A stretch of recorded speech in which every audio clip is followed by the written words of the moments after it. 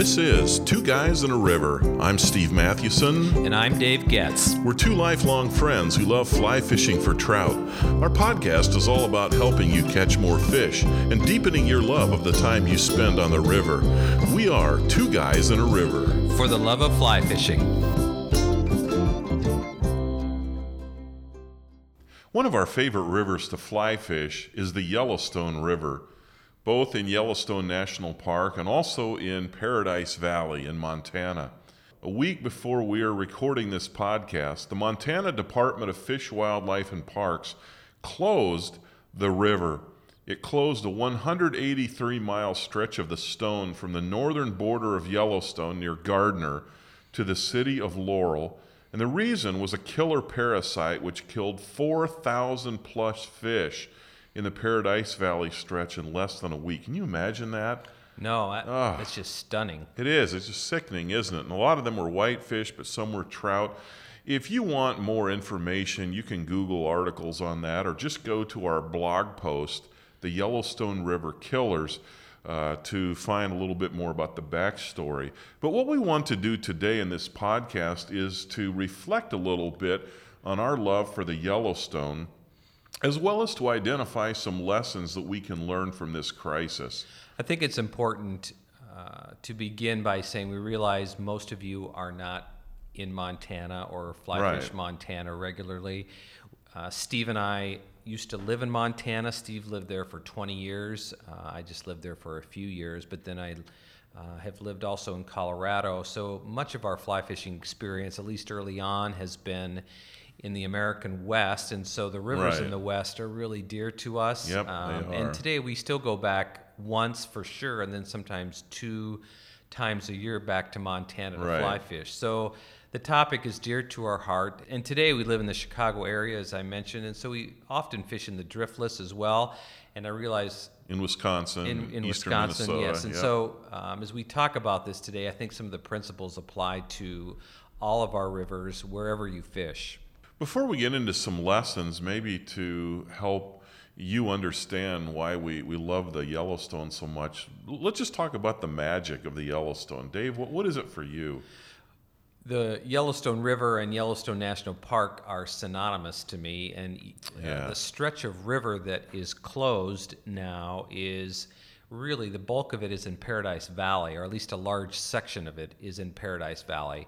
And Paradise Valley is just to the north of Yellowstone National Park. And so when I think of the Yellowstone River, I also think of all our days in the Yellowstone National Park. Specifically, I think about, hiking down below Tower Fall and, the stories about running into a wolf and, running into a herd of bison. And, we always have this fear of running into a grizzly, but just all the many, many days of wonderful fly fishing and catching cutthroat trout on the Yellowstone in the park. It's just the magic to me of the Yellowstone River is the magic of Yellowstone National Park. Yeah, that makes a lot of sense, and I'm with you on that. I also have a real fondness for the Yellowstone as it runs through Paradise Valley. I actually lived there for 9 months when my wife and I we'd been married about 3 years and had one child at that point, and I worked on a ranch for a few months and lived within sight of the river, and then moved to Helena, but often came back because my folks lived right near Mill Creek, right on the Yellowstone, and then even when I lived near Bozeman for a number of years, I would always get over and fish that. My grandparents are buried in a little settler cemetery just up from the river, and sometimes when I'm fishing the Yellowstone and Paradise Valley, I look up and see the mountainside where I shot an elk with a bow and actually used some of the hide on that to tie some caddisflies and actually caught some more trout in the Yellowstone. So wow, that's a great memory. Yeah, there's all those memories swirling around, and even some of the floats that you and I have been on with Dave Cumling and Bob Granger. Yep, Bob Granger. In fact, one of our first floats, it may have been the first float we took together. Yep. Was in Paradise Valley. When I think of Paradise Valley, I also think of your mom and dad. Yeah. And especially your dad, who was a pastor in that valley. And back in the 90s, the magazine that I worked on. I was an editor and writer for a magazine called Leadership Journal. We did a photo essay of Steve's dad, and one of the memories I have is we're standing at the bridge. I think it's the Mill Creek. Is Mill Creek Bridge there? Mill Creek Bridge. The snow is coming down, and we're trying to take shots of his dad. These were all done in black and white, and it was a photographer from Southern California who had actually taken a class from Ansel Adams. Oh my word, I didn't know that. Yeah. Oh wow. And back in the day, like years ago, yeah. So and so when I think of your father, I think of Paradise Valley. I think of Ansel Adams because of the black and white pics, and that's how we laid out the essay in the magazine. It was all black and white. I didn't realize. That's cool to know that backstory. You know, that is a gorgeous place. In fact, I remember one day when I lived in Belgrade, and a friend of mine who had a company in Belgrade, Eric, he called me up. He was a CEO of this semiconductor company, and he called me up and he says, you know, I'm sitting here at my desk looking at this Montana calendar. He says, and I realized that I'm staring at your folks' house. I thought, what? Really? Yeah. Somebody took just a gorgeous shot from the Mill Creek Bridge, just looking up at the Absaroka Beartooth Mountains, and it's in the evening, and there's this red glow, and you see the aspens below in the valley. But yeah, there's my folks' house. It was just maybe a couple hundred yards from that bridge. So, well, not to get too emotional here, but your dad was such a great man, and he's gone now, and died way too soon. Yeah. And so when I think of the Yellowstone, I think of your dad. Yeah, you're right. He was just a great man. I do too. Caught a lot of fish there too. Sometimes, boy, the Yellowstone is one river even today. Man, some days it just beats me up. You know, it just throws me to the mat, and I wade on those big boulders and those rocks, and I'm dead tired. It's like I caught nothing, or I caught one or two, but I've really had some magical days on that too. So it's a great thing, great place. All right, so when we think about that river, I mean, I'm still trying to wrap my mind around that. That river and all its tributaries have been closed, and like you said, we think of that main stretch in Paradise Valley, but there's a lot of river running from Livingston to Laurel, which is right along Interstate 90. A lot of river. Yeah. So it's just hard to imagine that thing is closed, but it is. So I guess what we want to talk about is what are some lessons that we can take away. And I think we've kind of identified maybe 3 lessons or 3 big buckets into which we can kind of pull out some lessons. The first is the little things matter. Man, that's great. That's right? So true. The little things matter. The reason the river is closed is because of a parasite that is infecting fish and killing fish. And years ago, I think 20 years ago, it was whirling disease. Yeah. Mm-hmm. And fish were dying, and they couldn't figure out why. And through the years, they have added best practices for fly fishers. Mm-hmm. And one of the changes was moving from felt-soled boots to, what would they be called now? Were they rubber? More rubber? Yeah, more rubber sole. Yeah. Mm-hmm. And some states, I think, have actually mandated it, but not in the state of Montana. So you can still use felt soles. And you wonder if that'll change. Yeah, you wonder if that'll change. And the not saying it should or shouldn't. It's just that may be the next step. So, and explain a little bit about why felt soles have increased risk of transmitting the parasite. Yeah, felt soles are the material. It's so compact and it holds moisture for days.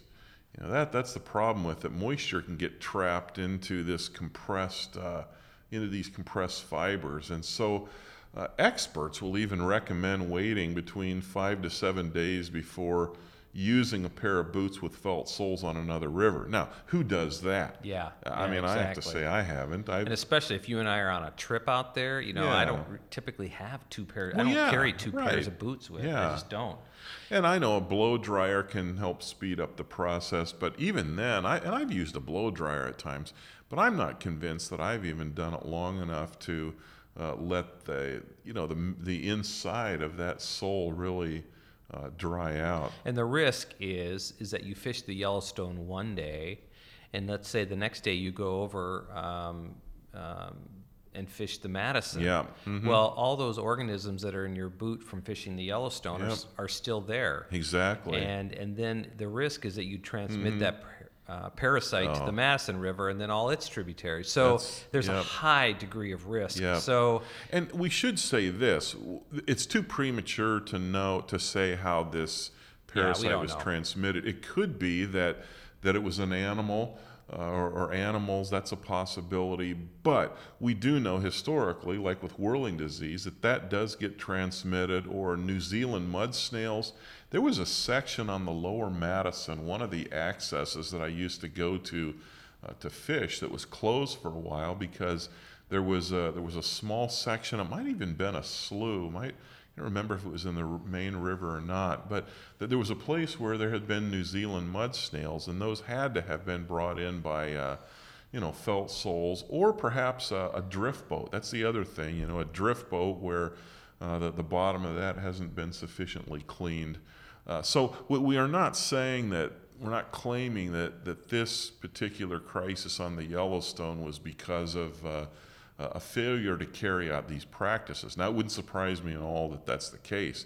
But even if it's not, there have been enough others. So all we're saying is this is just another good reminder to take care of your gear. I also think the corollary to that is one of the outcomes from the whirling disease.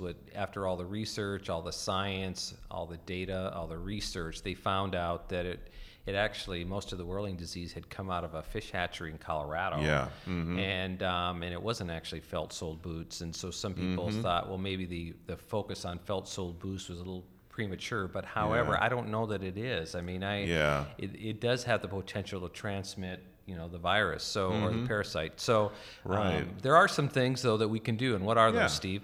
Well, one is you can use a garden hose and even a stiff, like a vegetable brush, to remove mud from your boots, but even from your waders, especially the lower part of your waders.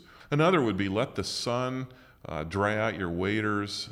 That's important. And when you do that, don't forget to turn up the gravel guards.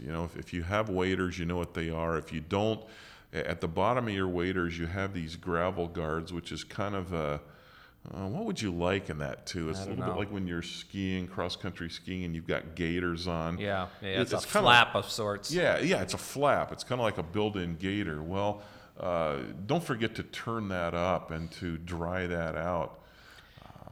You can also use a blow dryer, on your felt soles and inside your wading boots. The problem again is, if you're fishing several days in a row, that's just not going to be sufficient to dry it out. So ultimately, if you're fishing out there and you're fishing multiple rivers and within days of each other, you really need different sets of boots. Right, if you use felt soles. The other alternative is to use rubber. And Dave, what's a disadvantage of using rubber? Why aren't we as big a fan of that? Now, this is just a personal, it's a personal opinion. I have struggled wading the Yellowstone with rubber soles. I don't think that's a personal opinion. I think everyone would agree with you on that. And I don't know if it's just the Yellowstone. I don't seem to have the same problem in the Madison, but the rocks don't have that slick coating on it. Yeah, there's a lot more gravel in the Madison, where we fish, the lower Madison. Now the upper. Yeah, there's more of that in the upper. You get more rocks. So I think with rubber-soled boots, I just have never felt as secure and as safe. And that's the issue, yeah. And I know that they have studded rubber-soled boots now. I don't have a pair. I have a pair of Simms boots. And Corkers makes makes a boot. I should have looked it up. I forget what they call the tread on that, but it's actually metal plates. Yeah, it has they have plates on it. Yeah, and I've heard that works really well. There are some things you can do, and the little things matter. Yeah. And the little things, as annoying as they are, matter. And I think that we need to just, it's a good reminder that these things matter, and we need to take the time to do these things and little disciplines. Is. And we're talking to ourselves as much as to anybody. Yeah, absolutely. Because I have to admit, I try to be conscientious, but I'll admit I get lazy. I am so lazy. In fact, I was just looking at my boots from my recent trip to the Driftless. with my nephew, and I looked at them and thought, I didn't clean those things off before I let them dry. And now it will have been, a month or so before I actually fly fish again, and so it's really dry. But my boots have a little dirt on them. There's a little, there's some grass on it still, and that's just pure laziness. Yep, yeah, it's really true. It's really true. What's another lesson that we can learn? I think another is that, man, you need to treasure the moments that you have fly fishing a river or stream, because conditions change. And I remember fly fishing Elk Creek near Augusta, Montana, back when we were young teenagers, late in our teenage years. And we had these wonderful days fishing these beaver ponds, and I caught some really nice browns out of those beaver ponds. But I remember catching rainbows out of that stream, catching brook trout out of that stream. There's a place called Sparrow Canyon. It was just this beautiful, beautiful stretch of river that came out of the Scapegoat Wilderness.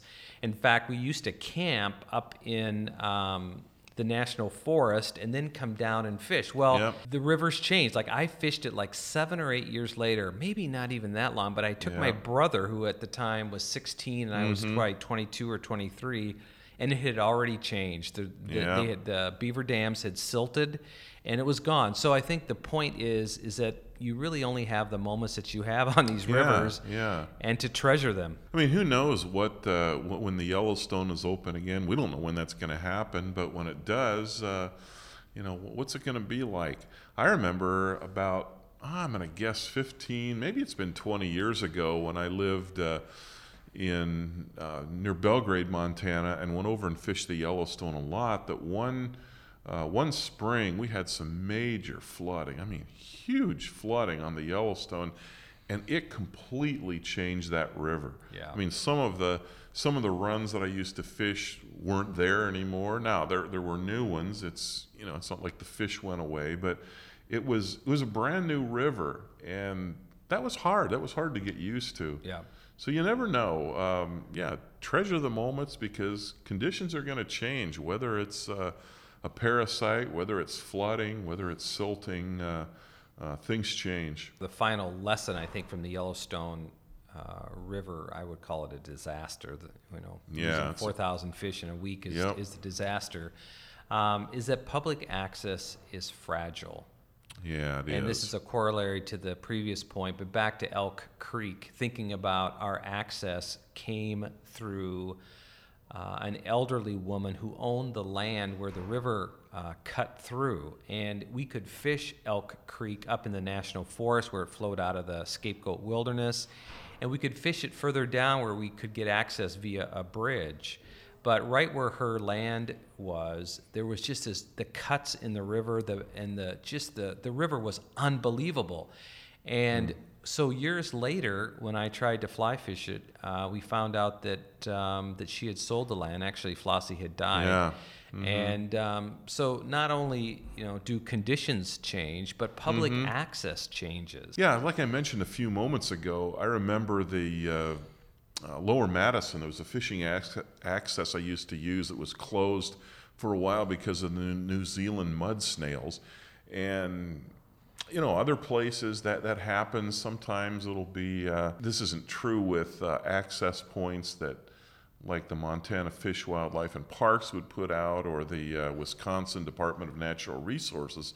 But there are some places where landowners will let you on, but then all of a sudden they realize, hey, there's money in leasing this to an outfitter, and you just can't get on anymore. Yeah, well, that's so true in North Dakota, where we hunt pheasants and hunt geese just in the last 20 years. My goodness, the landowners now lease their land, and whereas you could get access before, you can't. So this whole thing has just reminded me again, one, how much I love fly fishing, but also how much I love the rivers. Yeah. And I don't know if you can love a thing, but I love those rivers out there, and it's just heartbreaking to see it close, not just because I can't fish, but because of what it's doing to the river and the fish. Yeah, we treasure them. They're a precious commodity. Yeah.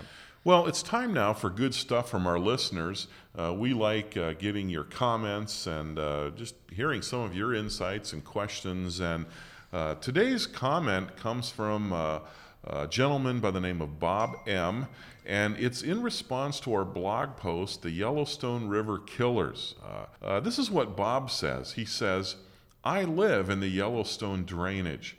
With concerns over felt-soled wading boots, I think I will reserve a set for the Yellowstone waters and use another for other waters to help minimize the possible spread of parasites for a couple of years. Isn't the safety of our waters and fish worth the $100 for another set of felt-soled boots? I think it is. Yeah, I do too. Absolutely. Yeah, thanks, Bob. That's a really good comment, and I appreciate the example. And we're going to have to think about something like that too. I'm always happy to buy more gear, so yeah, let's save for another pair of boots. But seriously, that's a great point. All right, that's going to do it for today. Are there any lessons you see in this crisis? Please share your thoughts with us by going to twoguysonariver.com and commenting on this podcast link. What can we learn from the Yellowstone River disaster? You can find Two Guys in a River on Facebook, Instagram, and Twitter. We'd love for you to visit our podcast on iTunes and rate it. Give us a review. That helps. Also, you can download a podcast app on your phone and receive our weekly podcasts. If you want access to every episode that we've ever published, visit our website and click on every episode on the navigation bar, and you will receive it. We have a list of every episode that we've published to date. Right, and every blog post as well. Yep. Well, that'll do it. Thanks again for listening. I'm Steve Mathewson. And I'm Dave Getz. Until next time, we are Two Guys in a River. For the love of fly fishing.